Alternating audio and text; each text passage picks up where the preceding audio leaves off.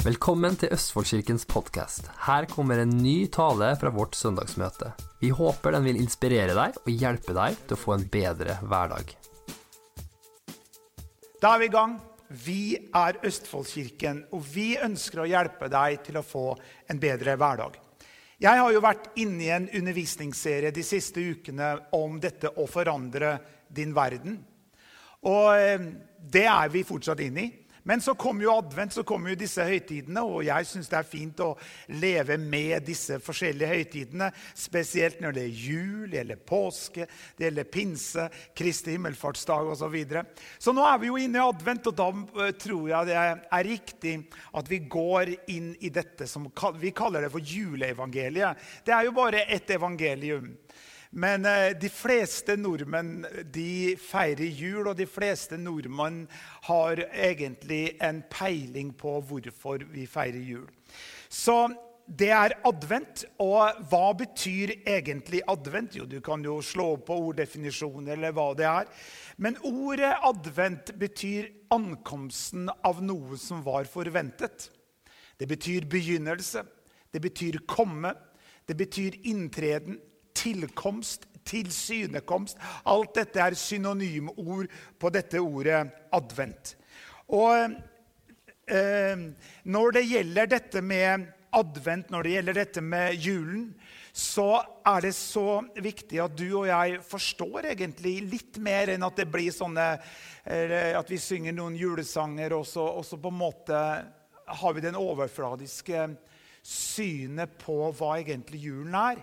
Så jeg tenkte å bruke dette som et bakteppe og som en innfallsport på å vise deg noen prinsipper og vise deg hva egentlig Guds ord sier og hva egentlig som skjedde i julen, men med et utgangspunkt i det som har med julen å gjøre.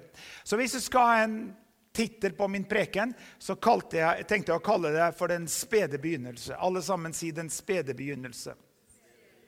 Dette synes jeg er jo veldig bra.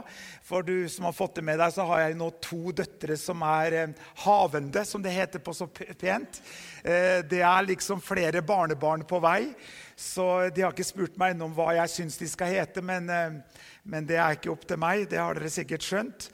Selv om jeg er glad for at et ene barnet mitt heter for Johannes, for det er da mitt mellomnavn. Men Erika er jo fint navn, men nei, jeg tuller bare. Men poenget er jo det at når du ser på en person som er gravid, så er det en sped begynnelse som har begynt. Og klart at dette har jo også med julens budskap å gjøre. Men før jeg går inn i på en måte juleteksten, så skal jeg bare legge et fundament på det jeg ønsker å si her. Og hvis jeg ikke blir ferdig i dag, så fortsetter jeg neste søndag. Og du kan høre prekenen igjen på podcast, du kan se oss på web-tv og igjen. Jeg synes det er en fantastisk mulighet. Jeg hører prekener hele tiden om man trener eller kjører bil eller ut og går med tur med hunden i skogen. Så er det på med en preken. Jeg liksom går en halvtimes tur med hunden. Og predikanten i disse dager preker ikke så lenge, så det er fort da jeg har hørt en preken. Så det er veldig, veldig bra. Men før vi går inn i det, så vil jeg si det her. Du vet at Gud er takk og lov ikke en følelsesmessig Gud som styres av ustabile følelser og har dårlige dager, blåmandag. Men Gud er en prinsippfast Gud. Gud har nedlagt evige prinsipper som eksisterer uansett vær og vind, uansett hvor i verden det er, og uansett våre tanker eller følelser rundt det. La meg si det sånn, for eksempel, hvis at du er langt borte i Hutta-Haiti i utlandet, og så spør folk deg, hvor kommer du fra? Så sier du for eksempel, nå tar jeg det som et utgangspunkt, at du sier det, jeg kommer fra Norge. Og så spør de, hvordan er det i Norge? Ja, hva skal du si? Skal du begynne å liksom prøve å sette ord på dine følelser? Men for at folk skal få et riktig bilde av hvordan det er å være i Norge eller å leve i Norge, så egentlig må man jo inn i lov og regler for hva er norsk lovgivning, hva er loven, hvilke regler, hvilke på en måte er nedlagt som Norge styres etter. For det uavhengig av hva folk syns om det og så videre. En lov en lov som vi må følge. Du vet at du kjører ikke 130 kilometer, og så blir du stoppet av politimannen, og så sier du, hva holder du på med? Du kjørte 130, hvorfor gjorde du det? Og så sier du, nei, men jeg følte for det. Jeg følte at i dag var det greit. Det ikke greit, for det lover som nedlagt som vi må leve etter. Og hvis vi bryter de lovene, for eksempel at du og jeg, vi betaler ikke skatt bare når vi føler for det. Fordi at da hadde ikke jeg betalt mye skatt. Og klart at jeg skal ikke gå inn på dette med katter, og Gud velsigne alle dyrene og så videre, men poenget vi lever ikke etter vårt følelser. Vi skulle i hvert fall ikke gjort det. Men ofte når vi gjør det, så det derfor vi kommer i problemer. Men da det jo viktig, da det jo fint å vite at det noe som mer stabilt enn våre følelser, enn våre tanker, enn liksom vår status quo i dag. Og det prinsipper som Gud har nedlagt. Jeg så på det i forberedelse til denne prekenen, og en av de kapitlene som jeg tror noe av viktigste kapitlene i det nye testamentet, det Markus kapittel 4. Markus evangelium kapittel 4, så taler Jesus veldig mye om dette lignelsen om såmannen. Han snakker om det å så og det å høste. Og så sier Jesus igjen og igjen, når Jesus underviste disiplene, når han underviste folkeskare, så står det igjen og igjen at han talte i lignelser. Det høres jo veldig fint ut. Hva vil det si å tale i en lignelse? Jo, det å tale i en lignelse å bruke hverdagslige eksempler som den hverdagslige mann i gata kan relatere til. Så sier jo Jesus igjen og igjen, Guds rike å lignes med. Og igjen så kan du lese om dette uttrykket, Guds rike å lignes med. Guds rike kan sammenlignes med. Igjen og igjen så sa Jesus, Guds rike har kommet nær. Hva var det Jesus gikk omkring og forkynte? Jo, han gikk og forkynte at et rike har kommet nær. Tenk, wow, et nytt rike har kommet nær. Når du sitter i utlandet og skal forklare Norge, og hvordan det å leve i Norge, og hvordan Norge så forklarer du ut ifra de regler og de prinsipper og hva som Norge styres etter. Men hør her, kjære venner, det å være en kristen ikke en liten minoritetsbevegelse hvor vi sitter med en billett til himmelen, og en dag når vi dør så kommer til himmelen, og alt blir så bra. Men inntil det så får vi prøve å klare oss så godt vi kan, og så går vi på venterommet og venter på vår tur til å komme til himmelen. Det ikke det som kirke. Vi forkynner at Guds rike har kommet nær. Et rike med dets prinsipper, med dets måte å fungere på. Og når du og jeg lever etter Guds rikes prinsipper, så vil vi leve i henhold til Guds vilje og Guds vilje med vårt liv. For eksempel om du liker det eller ei, så vil da tyngdeloven, den vil påvirke deg. Bare prøv det. Prøv å hoppe ned, jeg anbefaler det ikke, men prøv å hoppe ned fra en 2-etasjes bygg for eksempel. Og så, du kan jo føle deg så salig, og uansett hvor mange ganger du synger denne sangen. I believe I can fly. I believe I can touch the sky. Og så hopper du ut fra et 2-etasjes bygg, så lover jeg de vil kjøre deg rett på psykiatrisk klinikk for å liksom etterpå, hvis det noe igjen av deg, for å sjekke om alt greit i toppetasjen. For hvis du tror du kan fly, så kan du ikke fly. Hva det som slår inn? Det som slår inn tyngdeloven. Du går rett i bakken. Ja, Gud kan gjøre mirakler. Peter, han gikk jo på vannet med noen stakkars skritt.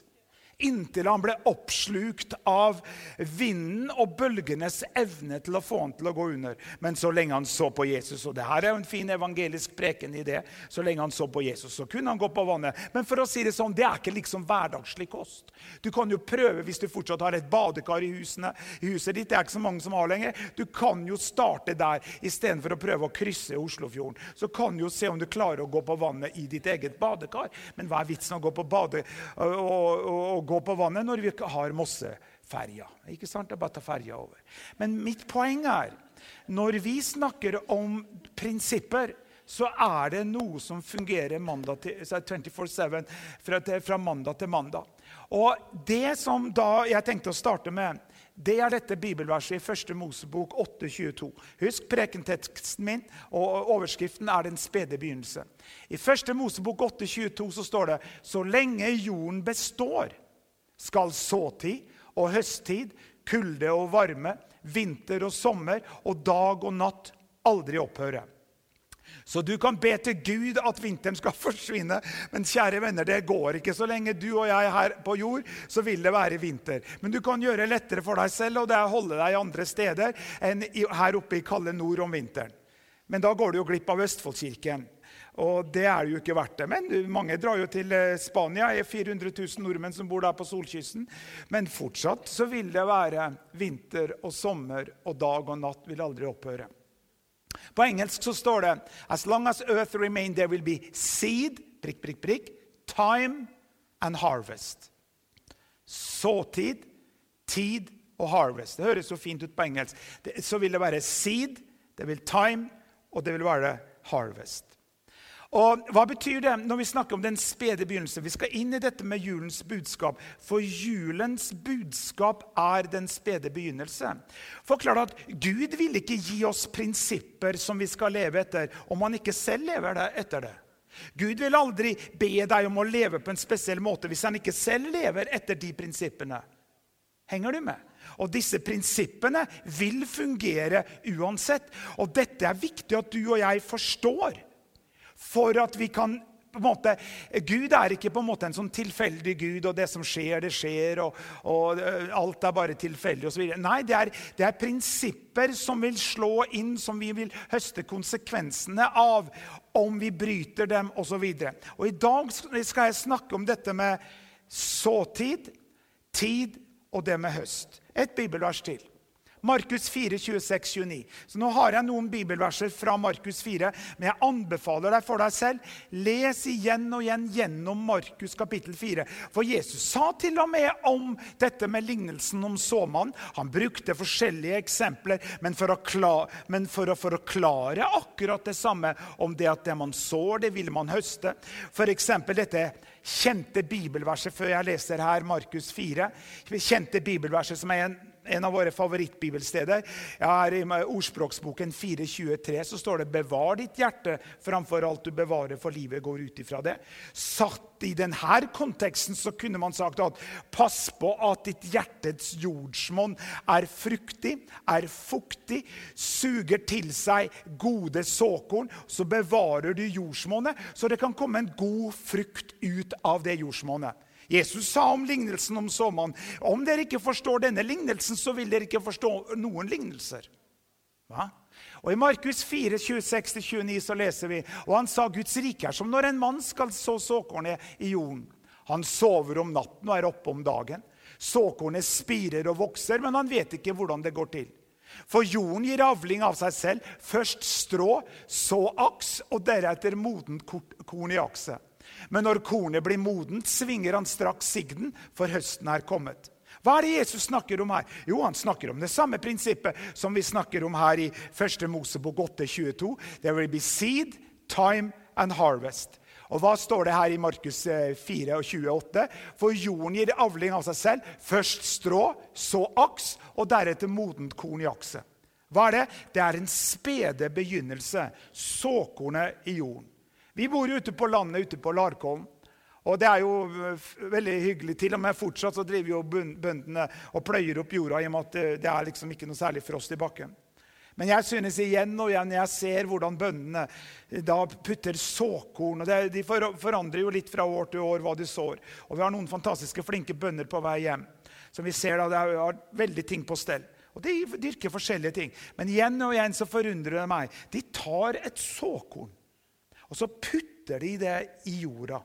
Og så etter noen måneder, så der på vei hjem, da, så det svære hodekåler da, som veier flere kilo. Jeg synes det helt utrolig. Når vi var i Spania, så det veldig mange, både appelsiner, men det også veldig mye sånne svære vannmeloner som der. Alt dette kommer fra et lite såkorn. Et lite såkorn som puttet i jorden, men kan gjøre slike fantastiske mirakler. Men det starter med et enkelt såkorn. Og da sier Jesus, Guds rike som. Og så bruker han dette eksempelet. Det som, det et jordsmonn, Og det må være et såkorn. Så Jesus talte jo her veldig mye til bønder, folk som da hadde bakgrunn fra agriculture, fra jordbruket. Og så han snakket veldig mye om dette. Så studer Markus 4, der Jesus snakker om at Guds rike å ligne med en såmann som sår ordet. For eksempel, jeg har en annen vinkling på det, men så snakker han om de forskjellige jordsmonnene. Han snakker at noe såkorn blir sådd ved steingrunn. Noen ble sådd blant torner. Noen ble sådd på god jord. Og så sa han at det ga forskjellige frukter, 30-fold, 60-fold, 100-fold, alt efter kvaliteten på jordsmonnet. Om det var sånt blant torner på veisiden, eller om det var sådd i god jord. Så det som avgjorde om det ble en høst, var ikke kvaliteten på såkornet. For når du studerer den teksten, så var det den samme type såkorn, samme mengde såkorn som ble sådd i de forskjellige jordsmonnene.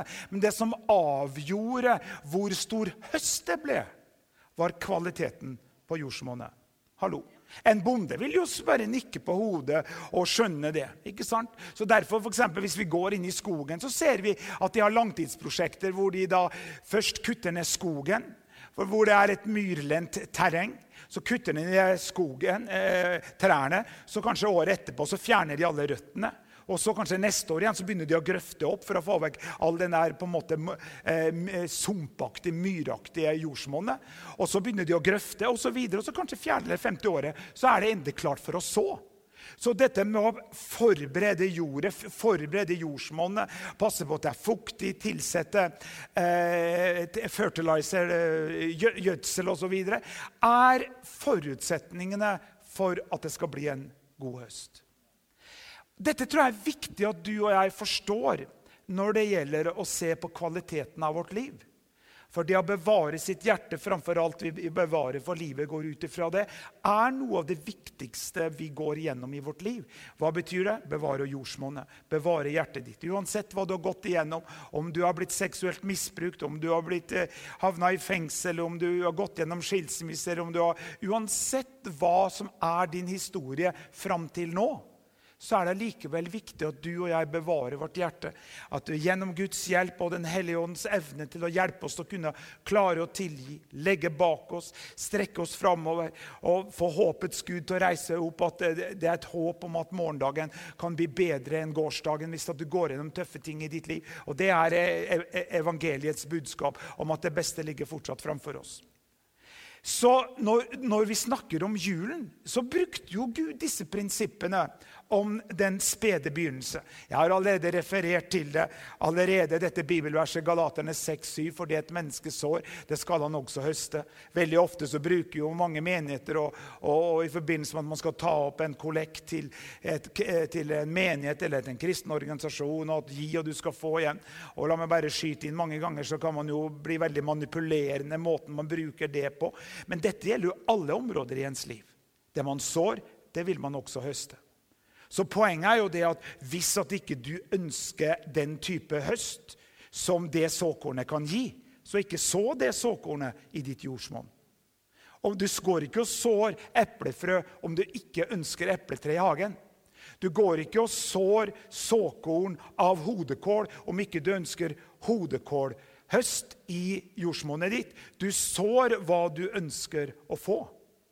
Og klart at vi mange ganger sår ting som vi egentlig ikke ønsker å få, men vi tenker ikke noe på det. Så mange ganger så trenger vi egentlig å komme litt tilbake og tenke på, ja, men hva vil det si oss så? Jo, hver gang du og jeg sier noe, så sår vi et såkorn. Hver en tanke er et såkorn. Men klart at det talte ordet er sterkere enn det tenkte ordet. Så det talte ordet har et sterkere såkorn i seg enn det tenkte. Og det her er jo noe med mitt yndlingsemne å tale om. Hvordan bryter du et negativt tankemønster? Jo, hvis du har et negativt tankemønster og tenker destruktive tanker som plager deg, så kan du igjen og igjen bryte det negative tankemønstret ved å si det motsatte. Hvis at for eksempel du plages av depresjon, selvmordstanker, håpløshet, forkastelse, selvforakt, frykt for å dø av sykdom, uansett hva det er for noe, så har Guds ord noe å si angående de områdene i ditt liv. Så hva det du gjør? Du trenger å kunne hundrevis av bibelvers utenat, men du lærer deg hva Guds ords tankegang Så hvis at du plages av redsel for å dø, hvis at du ikke har fått så gode rapporter fra legen, og legen sier det her ser ikke bra ut, og kom tilbake om 14 dager, du har sendt inn noen prøver, du er livredde for at disse prøvene av denne svulsten som de fjernet, eller noen blodprøver du tok, og du er livredd for at den smerten du har i siden livsfall og så videre, så du får ikke sove om natta, og du ligger der og tvinner tommeltotter og helt fortvilt. Hva skal du gjøre da? Du skal åpne din munn og tale det som Guds ord sier om din situasjon. Ja, men jeg føler ikke for det. Ja, men du er ikke bundet av og styrt av hva du føler. I hvert fall ikke slike situasjoner, for da vil vi si veldig mye dumt da. Da vil vi gjøre veldig mye dumt da. Men hva skal vi gjøre? Vi sier at i fred skal jeg legge meg ned og sove, for du, Herre, bare du lar meg sove og hvile trygt. Du kan si, sannelig mine sykdommer tok Jesus på seg, mine smerter bar han bort. Vi trodde han var blitt rammet, slått av Gud og plaget.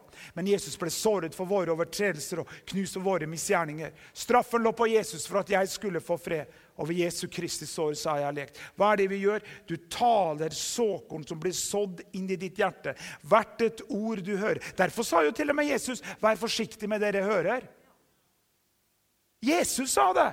Det ikke en sånn hysj-hysj, liksom en sånn svovelpredikant som sier, Jesus sa, vær forsiktig med hva dere hører. Til og med sa Jesus, pass dere for menneskene, sa han. Han sa også, hvor lenge skal jeg holde ut med dere? Skal ikke dra det enda lengre. Men henger du med? Alt det her var det Jesus som sa.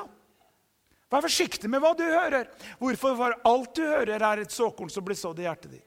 Så hvis at du ikke føler at liksom status quo av hjertets tilstand så bra allerede nå, så what about taking a check-up? Hva med å ta en check-up? Hva du driver og hørt på hele tiden? Klart at hvis vi hører og ser bare nyhetene og NRK og så videre, uten å få litt alternativ informasjon, liksom, så kan vi til slutt så tror vi jo fake news. Ja, hva true news? Jo, det Guds ord.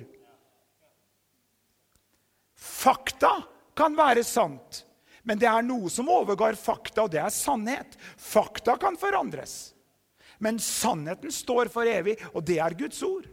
Himmel og jord skal få gå, står det i Bibelen, men mitt ord skal bestå til evig tid.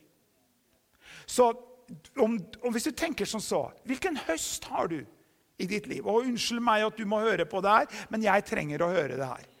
Så jeg kunne like godt satt et speil her, og så kunne jeg preke til meg selv. Det blir jo sånn når jeg peker finger på deg, vet du, så det 3 fingre som peker på meg selv. Men spør oss, hvilken høst har vi per i dag? Hva det som blomstrer i livet vårt? Jeg ser folk setter opp, og det masse sånne grønthus og gartneranlegg der ute vi bor og så videre, ikke sant? Og det kommer frem, og nå det jo julestjerner de selger for i det vide og det brede. Men spør deg selv, hvilke frukter det i livet ditt? Akkurat nå. Hvilke frukter? Hva status quo? Liksom per i dag. Julen 2017. Hvordan status nå? Kontra 5 år tilbake, 10 år tilbake, 15 år tilbake. På noen områder så vil jeg si, ja, jeg har gått opp. På noen andre områder så tenker jeg, kjære Gud, hjelp meg. Og hvorfor har jeg da den situasjonen hvor jeg... Det fordi at man ikke har vært forsiktig nok hva man har sådd inn angående det området. Hvis du kjenner for eksempel det at før liksom, og sykdom, det preller av deg og så videre. Men nå det liksom livredd. Og du ser, hør da, det verste du kan gjøre hvis du får et symptom i kroppen, det å google symptomet. Da lover jeg, hvis du begynner å google et symptom, så etter å ha googlet det en stund, så du overbevist om at du har alt det du har googlet. Og plutselig så har du 10 andre symptomer. Jeg snakker av erfaring. Det livsfarlig å gjøre. Ikke gjør det. Da det bedre å google i Guds ord hva Guds ord sier. At ved hans sår så det lekt. Han sendte i sitt ord og leget dem og fridde dem fra graven. Ja, men det liksom back to the basics, men poenget mitt for vi kan gå og klage og liksom, og jeg har det ikke så bra og så videre. Ja, men det en frukt av hva vi har sådd i vårt liv, i det store og hele. Hør her, jeg kan ikke skylde noen andre enn på meg selv hvordan jeg har det. Seriøst. Sånn at jeg kan ikke si at om jeg skal bli lykkelig, så får sannelig verden skjerpe seg. Fordi at verden skjerper seg ikke, og uansett hvor fullkommen verden hadde vært, så hadde hvis jeg hadde sittet på verdens vakreste øy, jeg vet ikke hvor den er på Fiji, eller det på den øya Maria, og de gifta seg på eller et eller annet. Men uansett om jeg hadde reist ned dit, og det bare noen timer, så du der, og du kan sitte der og under solparasoll og kose deg og se på nydelig sol og varme. Jeg vil ikke ha det fnugg bedre enn jeg har det akkurat nå. Fordi en person du nødt til å lære å trives med, for du kommer ikke unna den personen, uansett hvor fedd opp du med den personen, uansett hvor lei du av det reisefølget, uansett hvor lei du av å se på den personen, så kommer du ikke unna den personen, så det like godt at du gjør det beste ut av det, og det ugly you, det deg selv. Du må lære å trives i ditt eget selskap. Noen gjør jo det bedre enn andre. Det helt greit å snakke til seg selv, men du begynner å ha problemer når du både snakker til deg selv og svarer deg selv, ikke sant? Men det går på hvordan du og jeg har det, og det går på hvordan vi daglig sår ting i vårt liv. Og da tenkte jeg bare, du vet at la meg bruke dette eksempelet mer om det med kraften i såkornet. Husker du her, Hilde? Det da cirka 40 år siden. Så hadde min far hadde skog ute på Elvalandet, ute på Bedsvågen, som vi eier noe landområde. Det faktisk der vi kommer fra. Jeg kommer fra Elvalandet i Namdalen. Da hadde faren min noe skog, og så måtte han rydde ned skogen. Og klart at da du egentlig liksom forpliktet til å plante ny skog. Så det var en sommer, Hilde og jeg var kjærester, vi var rundt 14-15 år. Og så skulle vi plante ut grantrær. Og det var slike grantrær vi plantet ut. De var jo så store. Og da fikk vi for hver plante vi plantet ut. Jeg bokstavelig talt drømte om natta, for vi plantet skog om dagen, og så sov vi over der ute sammen med foreldrene mine. Og jeg bokstavelig talt drømte at jeg plantet trær. Fordi at det var jo ulendt terreng, for det var en skråning, og det var veldig mye buskas og greiner som lå der etter at det fjernet disse store trærne. Men det 40 år siden. Det hadde vært moro å dra tilbake igjen, fordi at det samme såkornet som vi da plantet for 40 år siden, det ser jo ut sånn som det til høyre der. Tenk da, det lille såkornet, vi plantet jo disse da små grantrærne. Nå 40 år senere så de så store. Så når Jesus igjen og igjen sa, når disiplene kom og sa, Jesus, gi oss tro, gi oss tro. Når de så Jesus vekte mennesker opp fra de døde, og Jesus så at han gjorde vann til vin, og han mettet de 5000 ut fra en liten Guds lunsjpakke og så videre. Så var det jo disiplene helt fortvilet og sa, Jesus, Jesus, gi oss tro. Og så sa Jesus at om du bare har tro som et sennepsfrø, så kan du si til dette fjellet, løft deg opp og kast deg i havet. Har du sett på et sennepsfrø? Det noe av det minste frøet du kan ha. Men allikevel det et sånn potensiale i det. Guds ord såkornet, som har uante potensialer i seg. Grunnen til at du og jeg ikke har høstetid. Sånn som i Afrika så har de høstetid flere ganger i året. I Norge det stort sett 1 gang i året. Nede i Spania det kanskje høstetid 2 ganger i året, så jeg vet ikke jeg. Men poenget grunnen til at du og jeg ikke har mer høst, innhøsting, frukter i vårt liv, det bokstavelig talt at det ikke blir 2 grunner. At vi ikke passer på jordsvannet vårt, og at ikke vi sår det rette såkornet i livet vårt. Sorry Jack, but that's how it is.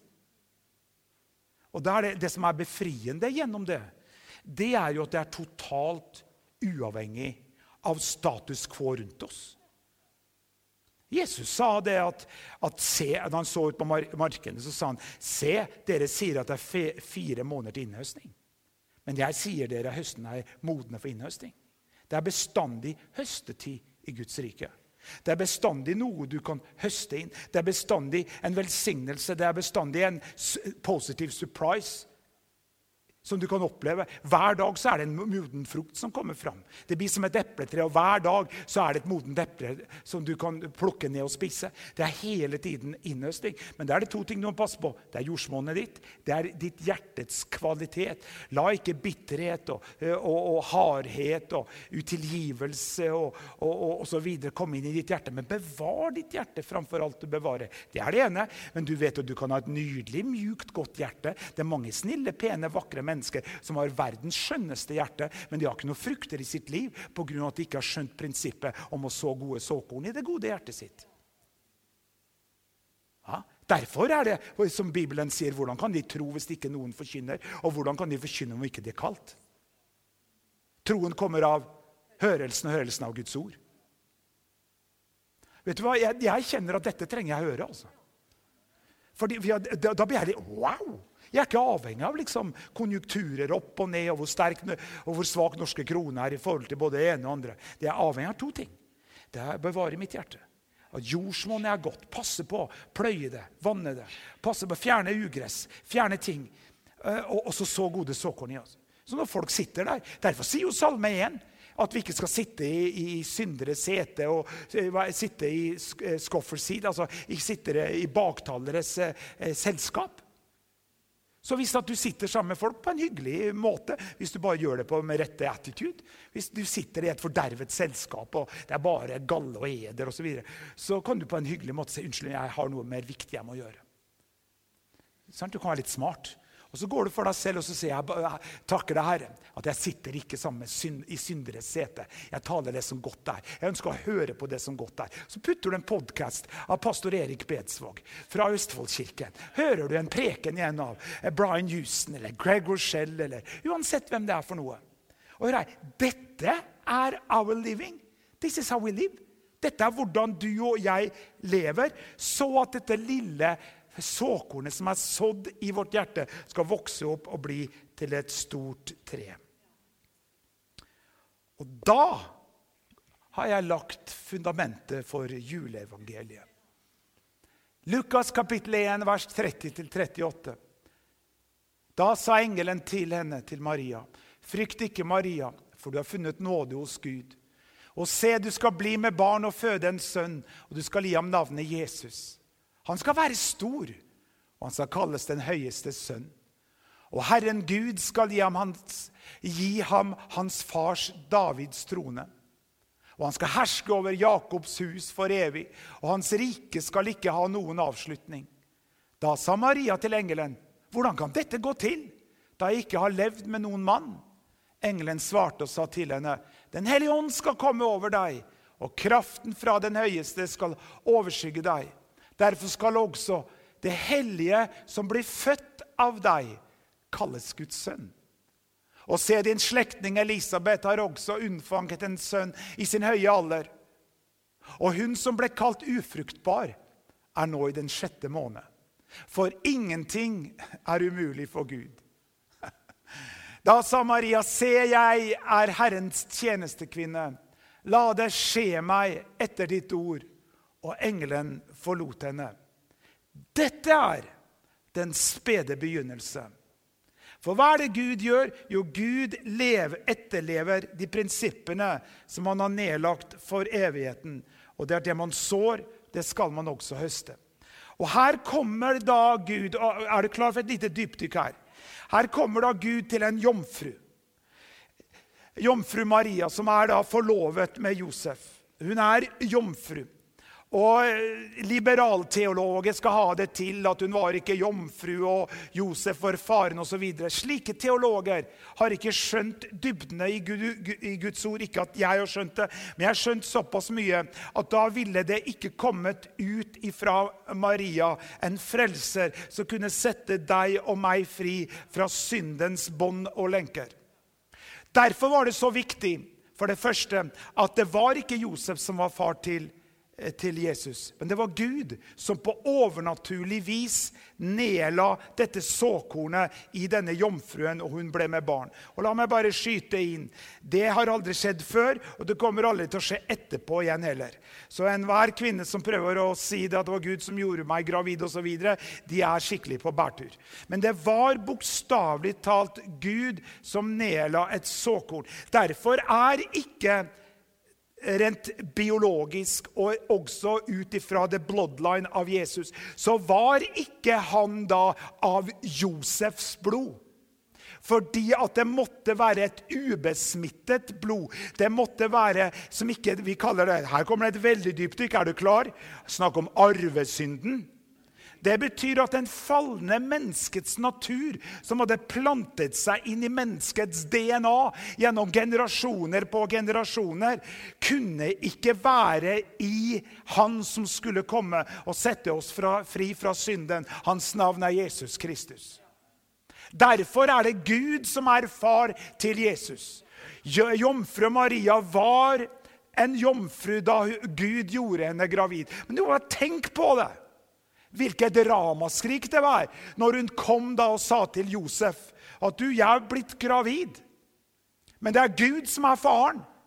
Da hadde VM kommet også. Det heter jo ikke VM lenger, men jeg snakker om psykiatrisk avdeling og tvangsinnlagt Maria, for du er klin gæren. Men det som da skjedde var jo at Gud så her må jeg ha et ekstra englebesøk til Josef. Han takler ikke det her. Så englen kom jo også og besøkte Josef om natta.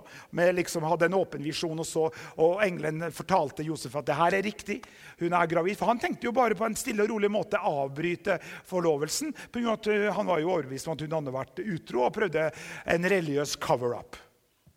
Men så kom jo da en engel og åpenbarte seg for Josef og sagt det er riktig, hun er gravid. Det er Gud som er far. Jeg tror jeg også måtte ha noe sånn veldig englebesøk eller et eller annet der. Josef måtte ha det. Og vi kjenner jo til historien, men poenget mitt er at du kan tenke deg selv når engelen kommer til Maria og forklare det her. Og la meg si det med en gang her. For Marias respons er jo det fantastiske uttrykket der det står «La det skje meg etter ditt ord». Alle sammen si «La det skje meg etter ditt ord». Når vi leser Guds ord, så er det attityden vi hele tiden skulle ha. La det skje meg etter ditt ord. La din vilje skje, ikke min vilje. La det skje meg etter ditt ord. Men hvis Maria hadde da respondert da når engelen står der og så videre, og sier at det her er det dummeste, sykeste jeg har hørt, jeg har aldri i livet at jeg vil være med på det her, ville da Gud sagt at, nei, men jeg gjør deg gravid allikevel, jeg. Nei, det ville han ikke gjort. For da vil jo, det er det man på godt norsk kaller voldtekt, hvis du setter i den konteksten. Det er at noen da blir forgrepet mot sin vilje. Henger du med? Men selvfølgelig, Gud vet jo begynnelsen og enden, så han visste jo hvordan Maria skulle respondere. Men hør her, Gud har aldri satt ut av oss den frie vilje. Man snakker om at forutbestemmelse, klarer du et dypdykk til? Man snakker om forutbestemmelse. At liksom, nei, det er jo noen da som tror på denne teologien at nei, de som blir frelst er de som, det er ikke vits å evangelisere, de som skal bli frelst, de blir frelst. For det er jo forutbestemmelsen, predestination-lære. Men poenget mitt er at Gud vet jo hvem som kommer til å bli frelst. Han vet jo hvordan vi vil reagere i gitte situasjoner. Gud vet jo hvem som blir frelst, men Gud tar ikke bort da det frie viljes valg. Gud vil bokstavelig talt stå og se på at mennesker går fortapt fordi de valgte å si nei til Jesus. Det er en veldig alvorlig konsekvens av det frie viljes valg og dårlige valg. Men det er jo oppmuntringen for deg og meg å hele tiden advare den ugudelige den vei han går på ikke fører til et godt sted. Derfor er det vi forkynner evangeliet. Hvordan kan de tro på noen de ikke har hørt om? Det er derfor vi forkynner evangeliet. Så Gud visste jo hvordan Maria kom til å reagere. Men poenget er, hvis Maria hadde sagt nei takk, så hadde Gud sagt, ok, da får jeg se etter noen andre. Som Katrin Kuhlman sa, mektig gudskvinne på 50-tallet, og hadde masse mirakler i tjenesten sin. Hun sa, jeg var Guds tredje valg, sa hun. Jeg lurer på hvilket valg jeg er, eller du er. 522. Nei, men skjønner du hva jeg mener? Men da ville Gud gått til neste. Men heldigvis så sa Maria, la det skje meg etter ditt ord. Der, når hun sa amen, når hun sa la det skje meg etter ditt ord, så ble hun unnfanget. Da ble såkornet lagt ned i hennes mage. Og den spede begynnelse begynte. La det skje meg etter ditt ord. La oss si det en gang til. La det skje meg etter ditt ord. En gang til. Så oppsøker hun jo Elisabeth. Det er jo et fantastisk bilde. Dette er jo bildet fra filmen Reisen til Betlehem. The Nativity Story. Og der oppsøker hun Elisabeth. Elisabeth var jo på en måte også et mirakel, men ikke på samme måte som Maria. For Elisabeth var jo gift, Men hun var da i veldig høy alder, og mannen hennes også i veldig høy alder. Så det liksom måtte liksom et Guds inngrepen til, for de hadde vært barnløse i alle år. Og så fikk hun høre da, av engelen at Elisabeth, hennes slektning, var gravid i 6. måned med Johannes døperen. Så hun drog da og oppsøkte Elisabeth. Og det som moro, skal ikke dra den. Men når da Maria kommer til Elisabeth, så kjenner Elisabeth hvordan barnet hopper av glede inni henne over at Maria kom på banen. Men hva det skjedde? Jo, de fant tak i noen som var i samme situasjon som henne, som bar på et såkorn, som bar på et mirakel. Og dette får jeg til å tenke på viktigheten av å være en del av en lokal kirke. Vi alle skulle bære på mirakler. Du bærer på en drøm. Du bærer på et ønske om å være noe stort for Gud. Du bærer på en umulighetsdrøm. Du bærer på en drøm å kunne utrette noe som langt utover lommeboka di, som langt utover din evne til å kunne fatte og så videre. Men det høres ut som det Gud. Men når du da kommer sammen med andre som gravid, andre som bærer på et mirakel, andre mennesker som har fått et såkorn, og de ulmer på noe, så kan vi kjenne at det noe som hopper på innsiden. Og det Guds såkorn som har blitt sådd i vårt hjerte. Og her står det jo i Johannes 1,14 så står det: «Og ordet ble kjøtt og tok bolig iblant oss. Og vi så hans herlighet, den herlighet som den enbårne har fra Faderen, full av nåde og sannhet.» Kan lovsangerne bare komme fram? Her står det: «Og ordet ble kjøtt». Hvem dette ordet det snakkes om? Jo, det Jesus Kristus. Ordet ble kjøtt og tok bolig iblant oss. Og jeg skal ikke komme inn på det, men Gud måtte komme inn gjennom denne menneskekanalen for at ut ifra menneskeheten så kunne han være med å forløse menneskeheten og bringe menneskeheten tilbake til seg selv gjennom det ene fullkomne offeret. Hans navn Jesus Kristus. Derfor står det: «Og ordet det Jesus. Han ble kjøtt. Han tok bolig først i Marias mors liv. Og ut ifra det så kom og vokste han opp til at vi så Guds herlighet. I julen så feirer vi først og fremst at Jesus ble født.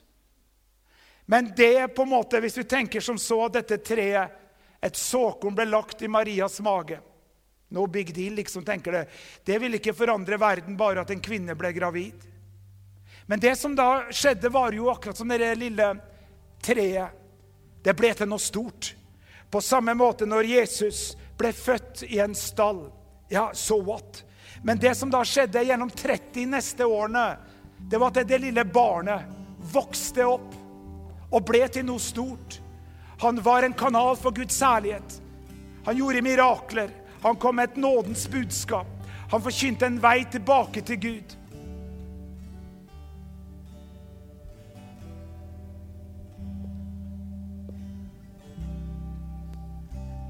I Lukas kapittel 2, vers 11 så står det: «For i dag det født dere en frelser i Davids by. Han Kristus Herren.» Og i Lukas 2,52 så står det: «Og Jesus vokste i visdom og alder og velvilje hos både Gud og mennesker.» Jeg skal snakke mer om det neste uke. Men dette 2 uttrykkene om hendelse og prosess. Julen en hendelse hvor Jesus ble født. Men om ikke en prosess hadde startet i Jesu liv, hvor at det at han ble født i Davids by, som det står i Lukas 2,11, det en hendelse. Men i Lukas 2,52 der det står at Jesus vokste i visdom og alder og i velvilje hos både Gud og mennesker, hva det? Det en prosess. En prosess hvor Jesus, Guds sønn, vokste i visdom og alder. Det jo naturlig at man vokser i alder etter hvert som man blir eldre, men Jesus vokste også i visdom. Så at han kunne oppfylle det ordet som det stod i Johannes 1,14. Og ordet ble kjøtt og tok bolig blant oss, og vi så hans herlighet. Den herlighet som den enbårne har fra Faderen, full av nåde og sannhet. Amen. Om du her I dag, du hører min røst, se på dette programmet, så kan ikke et lite barn I en stall hjelpe deg. Men Jesus vokste opp og ga sitt liv for deg og meg på korset. Og Guds ord sier at hver den som påkaller navnet til Jesus skal bli frelst. Så ber den enkle bønnen nå, og be Jesus komme inn I ditt hjerte, så sier du, kjære Jesus, kom inn I mitt hjerte.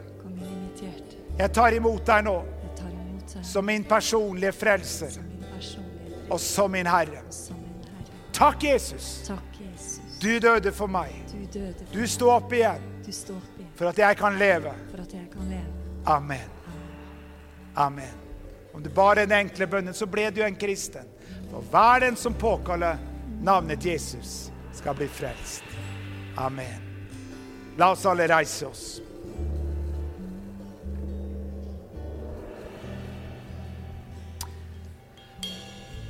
Fader Gud, jeg bare takker deg at julens budskap at ordet ble kjød og tok bolig blant oss.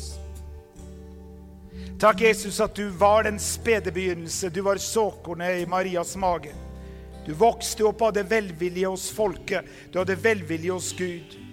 Og du vokste opp til at du kunne gi ditt liv for oss på Golgata kors. Derfor takker vi deg Jesus at du verdens frelser. Det finns inget annet navn I himmelen eller på jorden eller under jorden som vi kan bli frelst ved enn navnet Jesus Kristus. Ved det navnet Jesus, som har vært et knebøyse hver tunge bekjenne, at Jesus Kristus Herrenes Herre og kongenes konge. Så vi hyller deg, Jesus. Vi løfter våre hender og vi hyller deg I dag. For du sitter ved Guds Faders høyre hånd, skal derfra komme igjen for å dømme levende og døde. Vi hyller deg, Kong Jesus, at du alfa og omega, du begynnelsen og enden. Og vi gir deg all ære. Vi gir deg all pris. Vi velsigner deg, Jesus. Fader Gud, nå ber jeg for hver eneste person som her I dag, Herre. Du kjenner våre hjerter, du kjenner våre utfordringer I livet. Når vi tar en check-up point på oss selv, så ser jo du hvor det har vært en positiv utvikling I vårt liv, og hvor det har vært en negativ utvikling. Men takk, Fader Gud, at du vil aldri svikte oss eller forlate oss. Du vil hjelpe oss igjennom. Du vil vise oss at vi skal ta grep I vårt liv, gjøre forandringer som bringer ære til deg på alle områder I vårt liv. For om vi lever eller dør, så hører vi Herren til. Nå ber jeg for hver eneste person som her I dag. Kom, Hellige Ånd, og vær vår hjelper. Kom og vær den som åpenbarer skriftene for oss. Kom og vær den som legger dine ord I vår munn. Kom du, Hellige Ånd, og hjelp oss til å fornye vårt sinn til å tenke på det som godt og som tjener til å bygge opp. Kom, Hellige Ånd, og skap sann jul I vårt hjerte. Kom, Hellige Ånd, og før oss inn I julen gjennom advents budskap til et nærmere relasjon med deg, Jesus Kristus. For å kjenne deg, Jesus, og kraften av din oppstandelse vårt hjertes begjær. Løft dine hender og ta imot Herrens velsignelse. Herren velsigne deg og bevare deg. Herren la sitt ansikt lyse over deg og være deg nådig. Herren løfte sitt åsyn på deg og gi deg fred. Og gå I fred og tjen Herren med glede. I Faderens, I Sønnens og den Hellige Ånds navn. Og alle sammen sa Amen, amen, amen, amen. Fantastisk. Takk at du lytter til dagens podcast. Hvis du trenger forbønn eller ønsker å kontakte oss, send oss gjerne en mail til post@østfoldkirken.no. For å støtte oss, eller for å finne ut mer om vår kirke, besøk oss på vår nettside østfoldkirken.no.